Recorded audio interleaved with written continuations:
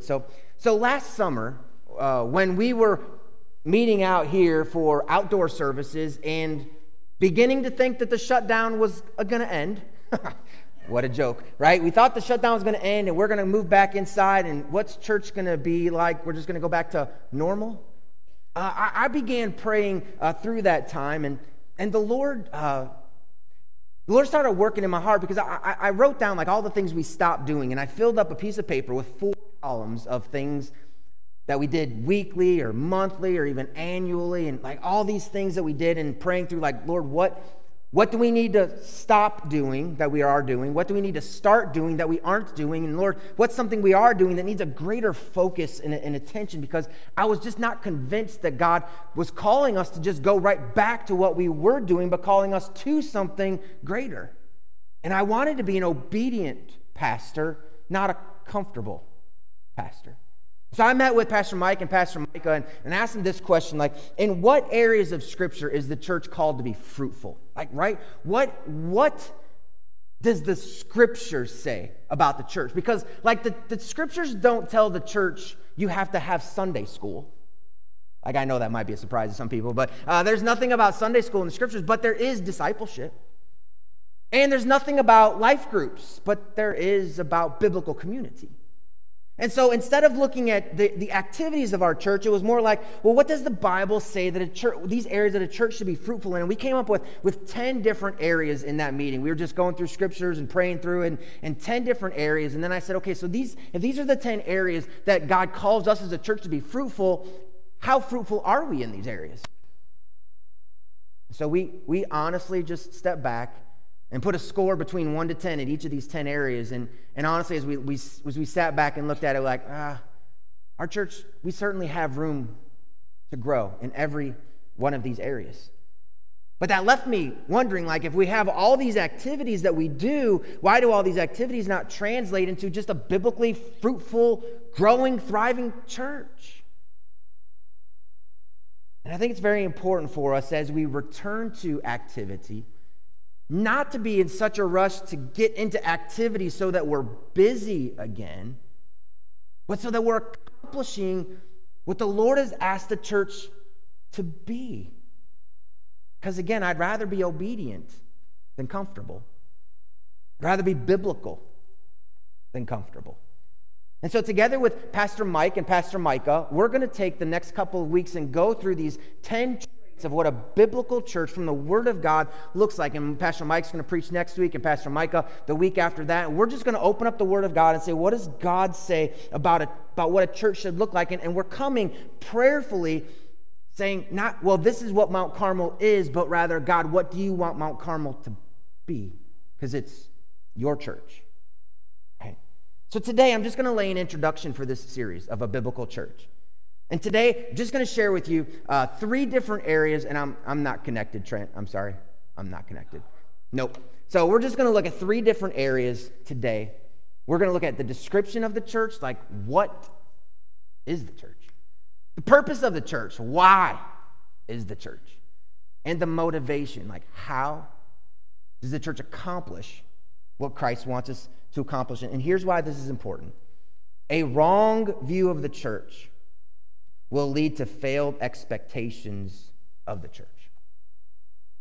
We have the wrong view of what the church should be. We will be failed by what the church is. And wrong expectations leads a church either to enter into, well, presenting a false gospel so we can get people to come, even though it's not a true gospel, which is where the prosperity gospel comes from, or we become a dead church. Because we're no longer that body that God has called us to be. And just look at the book of Revelation. There's 7 churches laid out there, and you can see how that already plays out. But so we'll start with this question: like, what is the description of the church? Now, if you were to ask the average Christian to describe their church, you'll hear words like, well, it's welcoming, or it's authentic, it's got great music, or it's inspiring, and I love getting to be there, it's dynamic. Or you might hear the exact opposite. My church is boring, and it is dull, and especially that preacher, that guy, he's got all kinds of problems, and it's unfriendly. But see, none of those words actually describe the church. They describe how the church makes you feel.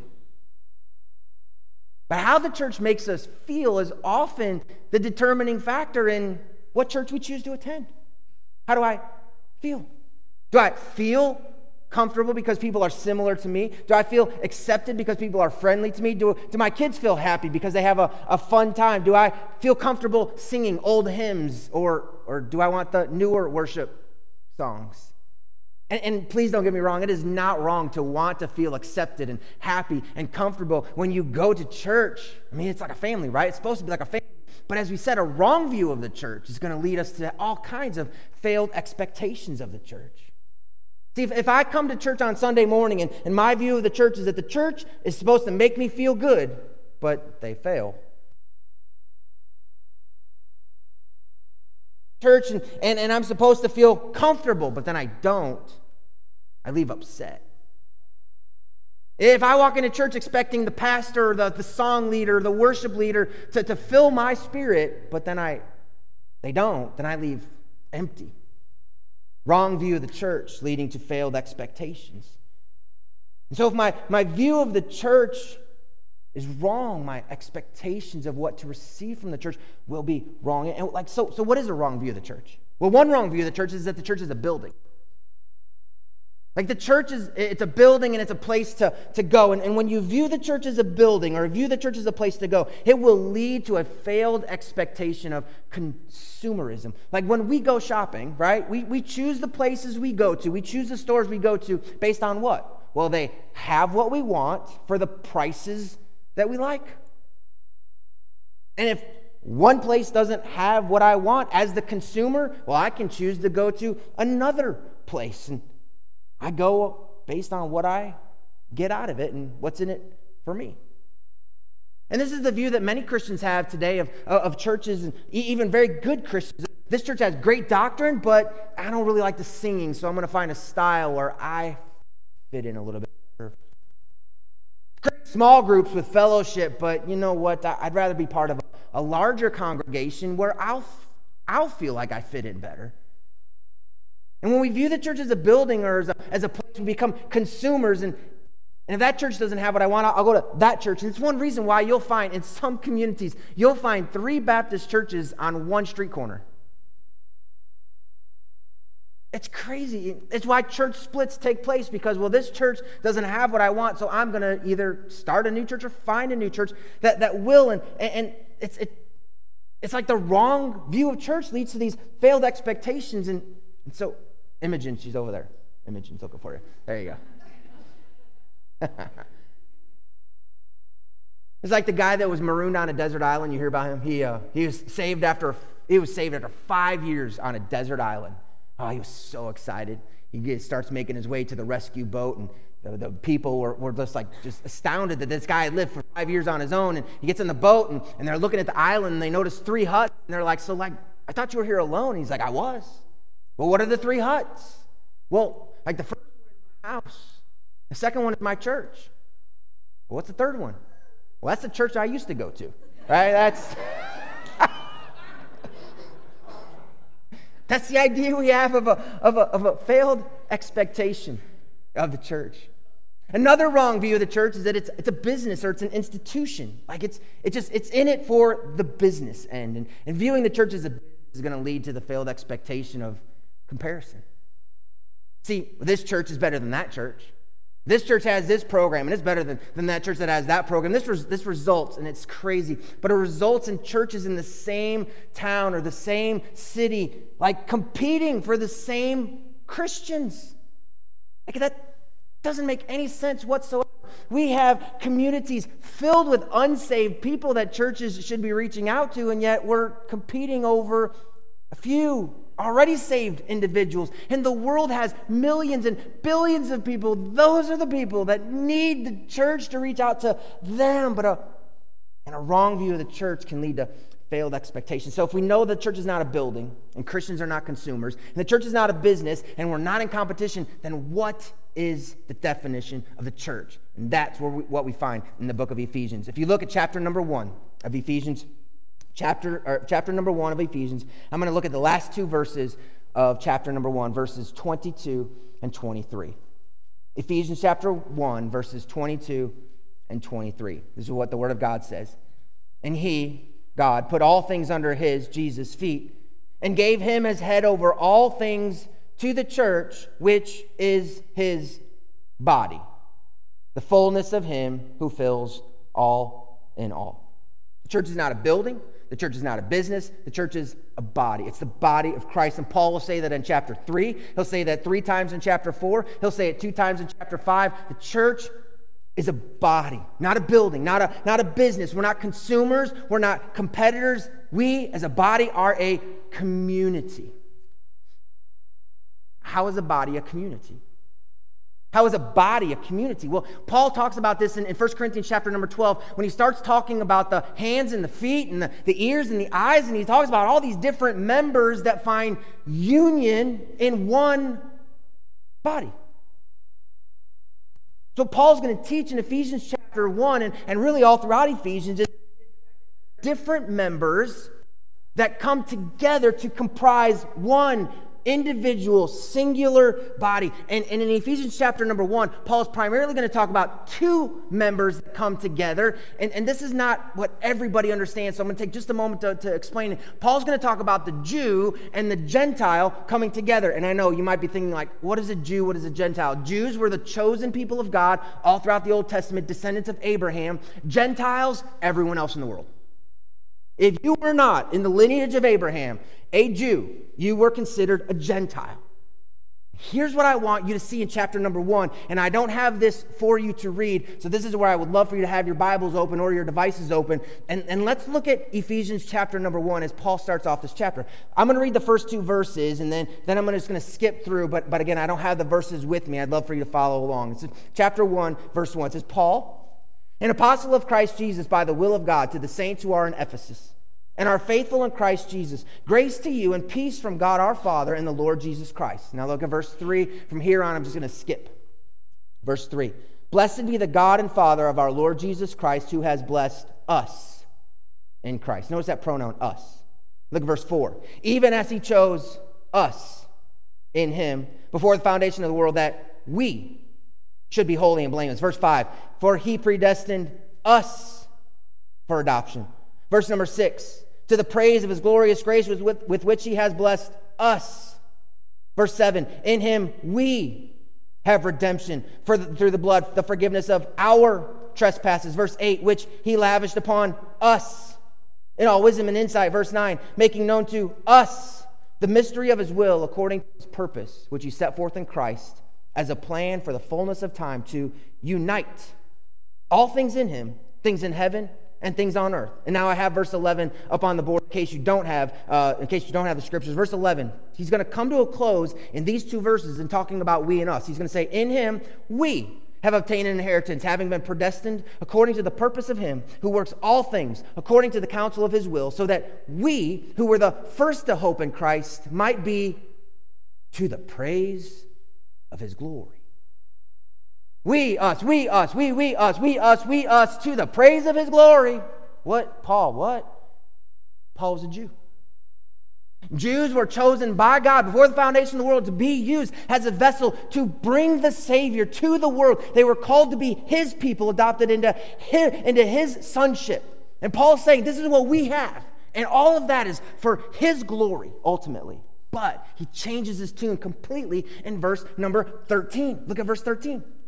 In him, you. Now he's talking to the church of Ephesus. He's talking to those Gentiles outside the family of God, the Jews. In him, you also, when you heard the word of truth, the gospel of your salvation, and believe in him, were sealed with the promise of the Holy Spirit, who is the guarantee. Here, check this out. Who is the guarantee of our? Right up to this point, every time Paul was saying we and us, he's talking about the Jews. Then he introduces the Gentiles as you have your gospel. And now he says, who is the guarantee of our Jew and Gentile together, our inheritance, until we, Jew and Gentile, acquire possession of it. Why? To the praise of his glory. Jews were called to the praise of his glory. Gentiles were brought into the body of Christ for the praise of his glory. And here's the thing that Paul's saying. It's not just for the Jews, it's for the Gentiles. The body of Christ is not 2 bodies, it is one body where all different members come together, finding unity in Christ, in his body. Okay. Why? Great question. So glad you asked. Look at chapter 2. See, this is the unity we find in the second chapter of Ephesians. And again, I don't have these verses, so you're going to have to follow along on your own. We're going to read almost the entire chapter 2. And I want you to notice verses 1 through 10 are all about my unity with God through Christ.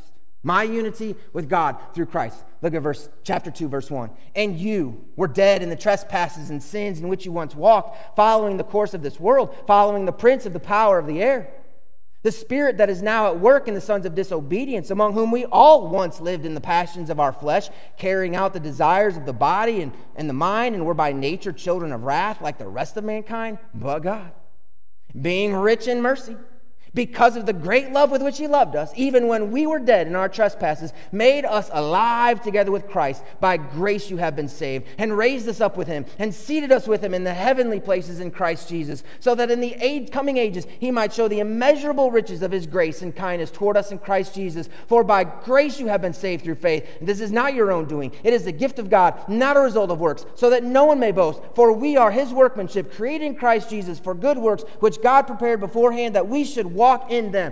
Paul is rejoicing in redemption. We sinners we dead have been given life and been unified with God the Father. Amen. But he doesn't stop there. Now he says, now that you have been unified with God, here's what needs to happen. Let's keep reading verse 11. Therefore, remember that at one time you Gentiles in the flesh called the uncircumcision, meaning like they were the Gentiles, they weren't circumcised like the Jews were, by what is called the circumcision, the Jews, which is made in the flesh by hands. Remember that you were at that time separated from Christ, alienated from the commonwealth of Israel, alienated from the Jews, from the nation of Israel, and strangers to the covenants of the promise, having no hope and without God in the world. But now, in Christ Jesus, you once who were far off have been brought near by the blood of Christ, for he himself is our peace, who has made us, Jew and Gentile, both one, and has broken down in his flesh the dividing wall of hostility, by abolishing the law of commandments and expressing ordinances that the Jews kept, that he might create in himself one new man in place of the two, so making peace, and might reconcile us both to God in one body through the cross, thereby killing the hostility. And he came and preached peace to you who are far off and peace to those who are near. For through him we both have access in one spirit to the Father. So then you are no longer strangers and aliens,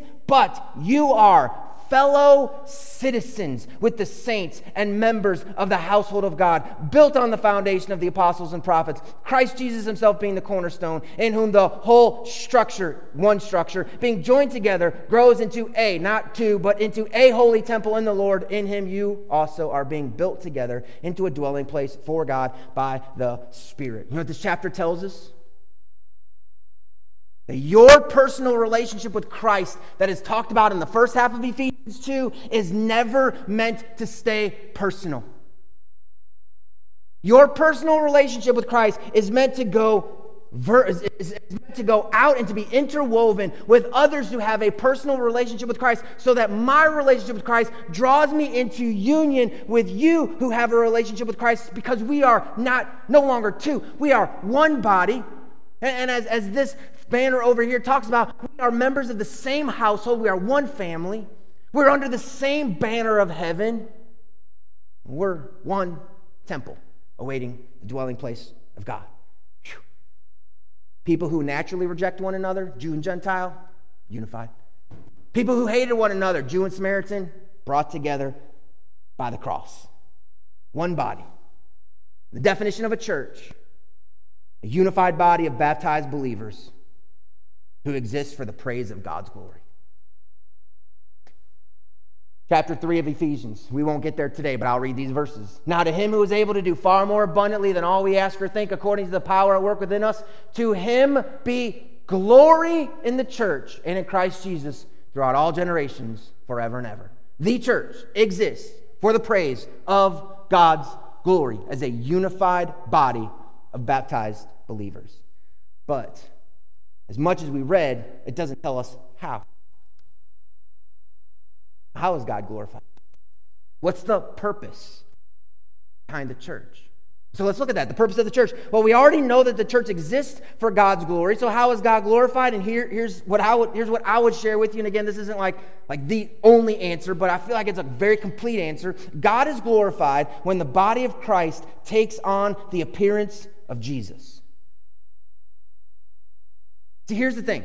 In the Bible, there's only one thing ever described as the glory of God. Actually, it's not one thing described as the glory of God. One person is described as the glory of God, Jesus Christ himself. 2 Corinthians chapter 4, verse 4, and 2 Corinthians chapter 4, verse 6, both say the same thing. The light of the gospel of the glory of Christ, who is the image of God, the light of the knowledge of the glory of God in the face of Jesus Christ. So the glory of God is Jesus. The church is the body of Jesus. So when the church looks, acts, and appears like Jesus, God's glory is on display. What does that mean, though, for the church to look and to act like Jesus? Well, we have the Gospels. Right? We see exactly how Jesus acted. We see exactly what Jesus did when he was on the earth in human form. And here's what we find. A humble, loving, forgiving, healing, holy, committed, caring, teaching, sacrificial man who spent his life making disciples, never backing down from truth, submissive to the will of his Father, and who was willing to lay down his life for his enemies. And here's what I'll promise you. If the church looked like that, God would get great glory. Problem is, in the church, we often bicker over the color of the carpet. I don't see that in Christ's life. I just struggle with as a church, we make things that go on the wall more important than the mission that we're called to. I love what Mark Dever, he said this about the church. We cannot demonstrate love, joy, patience, and the other fruits of the Spirit when sitting alone by ourselves on an island. Demonstrate it when we have reasons not to love someone, but we do anyways. When we have a reason not to show forgiveness, but we do. That is the purpose of the church, giving God an opportunity to receive glory from people who do what they should never do. I remember sitting in a premarital counseling once, and I use a book that talks about Jesus being the center of everything. We're talking about Jesus being the center of love, that he is the one who is not just the example of our love, but we have to look at his love. And so I turned to the man and asked him a question. It wasn't meant to be a trick question, but like he was a little afraid to answer. He's like, I said, so when is it hard to love her? That's a trick question. I don't know where you're going with that one. Like, come on. What do you mean, when is it hard to love her? And he was thinking, and I said, well, when is it hard to love her? And finally, he was like, I just love her all the time. And I did. I chuckled, and I'm like, I know it's not always easy to love. So I looked at her, and I'm like, when is it easiest to love him? And she said, well, that's easy. When he makes me happy. Yeah. That's exactly right. It's so easy to love someone when they make you happy, but that is not the love that Jesus Christ gave us an example. His love was love your enemies. His love was lay your life down for those who are going to be crucifying you. His love was to wash the feet of the disciples who would use those feet to run away from him. That is the love that Jesus showed us, and that is even the love Jesus calls us to in John chapter 13 when he said to his disciples, a new commandment I give to you, that you love one another just as I have loved you. God's glory was on display in Christ's love. God's glory wants to be displayed in the church's love, which is to be the same love as Christ. As the love of Christ and every other fruit of the Spirit is lived out in our lives, the world looks on and God is glorified. I recently heard a pastor talking about how he was sharing a need for the mission field with his church. He didn't tell them ahead of time. It was a need that kind of came at the last minute. He stood in front of his church and he said, "Church, we have a way to help a need to have the gospel reach the far ends of the earth." And they took up an offering just on the spot. Thousands and thousands of dollars were given. A man came up to him after the service and said, "Pastor, I wanted to give in that offering, but I don't have any money. I used to be well off, but I'm not anymore. So I have something I'd like to give you. Would you take my Rolex? Took off his Rolex and handed it to the pastor, and he said, I want this to be used for the glory of God to reach the nations. The pastor in the next service stood up holding that Rolex in his hand, and he talked about the sacrifices that need to be made for the glory of God to reach the ends of the nation. And people were so moved. Again, money was given. But there was a couple that came up to the pastor afterwards and said, Pastor, we were so moved by that man that gave the Rolex. We want to give the amount of money that Rolex is for, it would cost, and we want to return that watch to that man. The pastor and that couple went over to that man's house and brought back the watch to him, and he wept because he said, I had always wanted to give that watch to my son when he graduated from college, but the glory of God reaching the nations was more important than that. But look at what God did.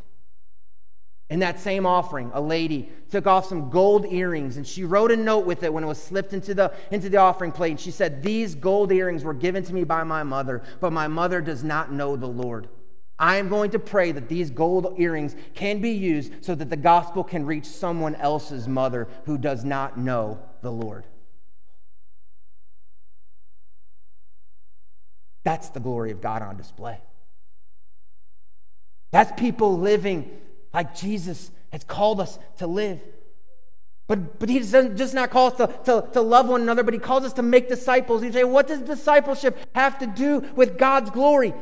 Everything, right? Think of the glory that is given to God when lives are changed, when dead become alive. Lives are changed through the gospel of Christ. And then those changed lives are welcomed into a people that they're nothing like, but they are embraced with love and generosity by that people. Oh, that is God's glory on display.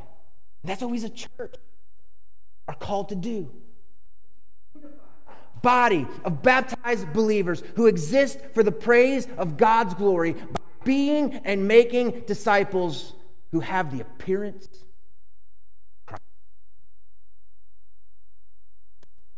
Yeah, but how do you do that? Yeah, that's a tall order. Jesus is Jesus, but Jesus is God. I know I might be part of the body of Christ, but you got to know I'm a sinner. I'm far from anything like that. Well, then what is the motivation of the church? How does the church do what we are called to do? You got your Bibles open, look back to Ephesians chapter 1, and we're almost done. Verse 15. How? Ephesians chapter 1, verse 15. The Bible says this, for this reason, because I have heard of your faith in the Lord and your love toward all the saints. I do not cease to give thanks for you, remembering you in my prayers, that the God of our Lord Jesus Christ, the Father of glory, may give you the spirit of wisdom and of revelation in the knowledge of him. And take note of this. Having the eyes of your hearts enlightened. So we want you to see this with your heart, that you may know.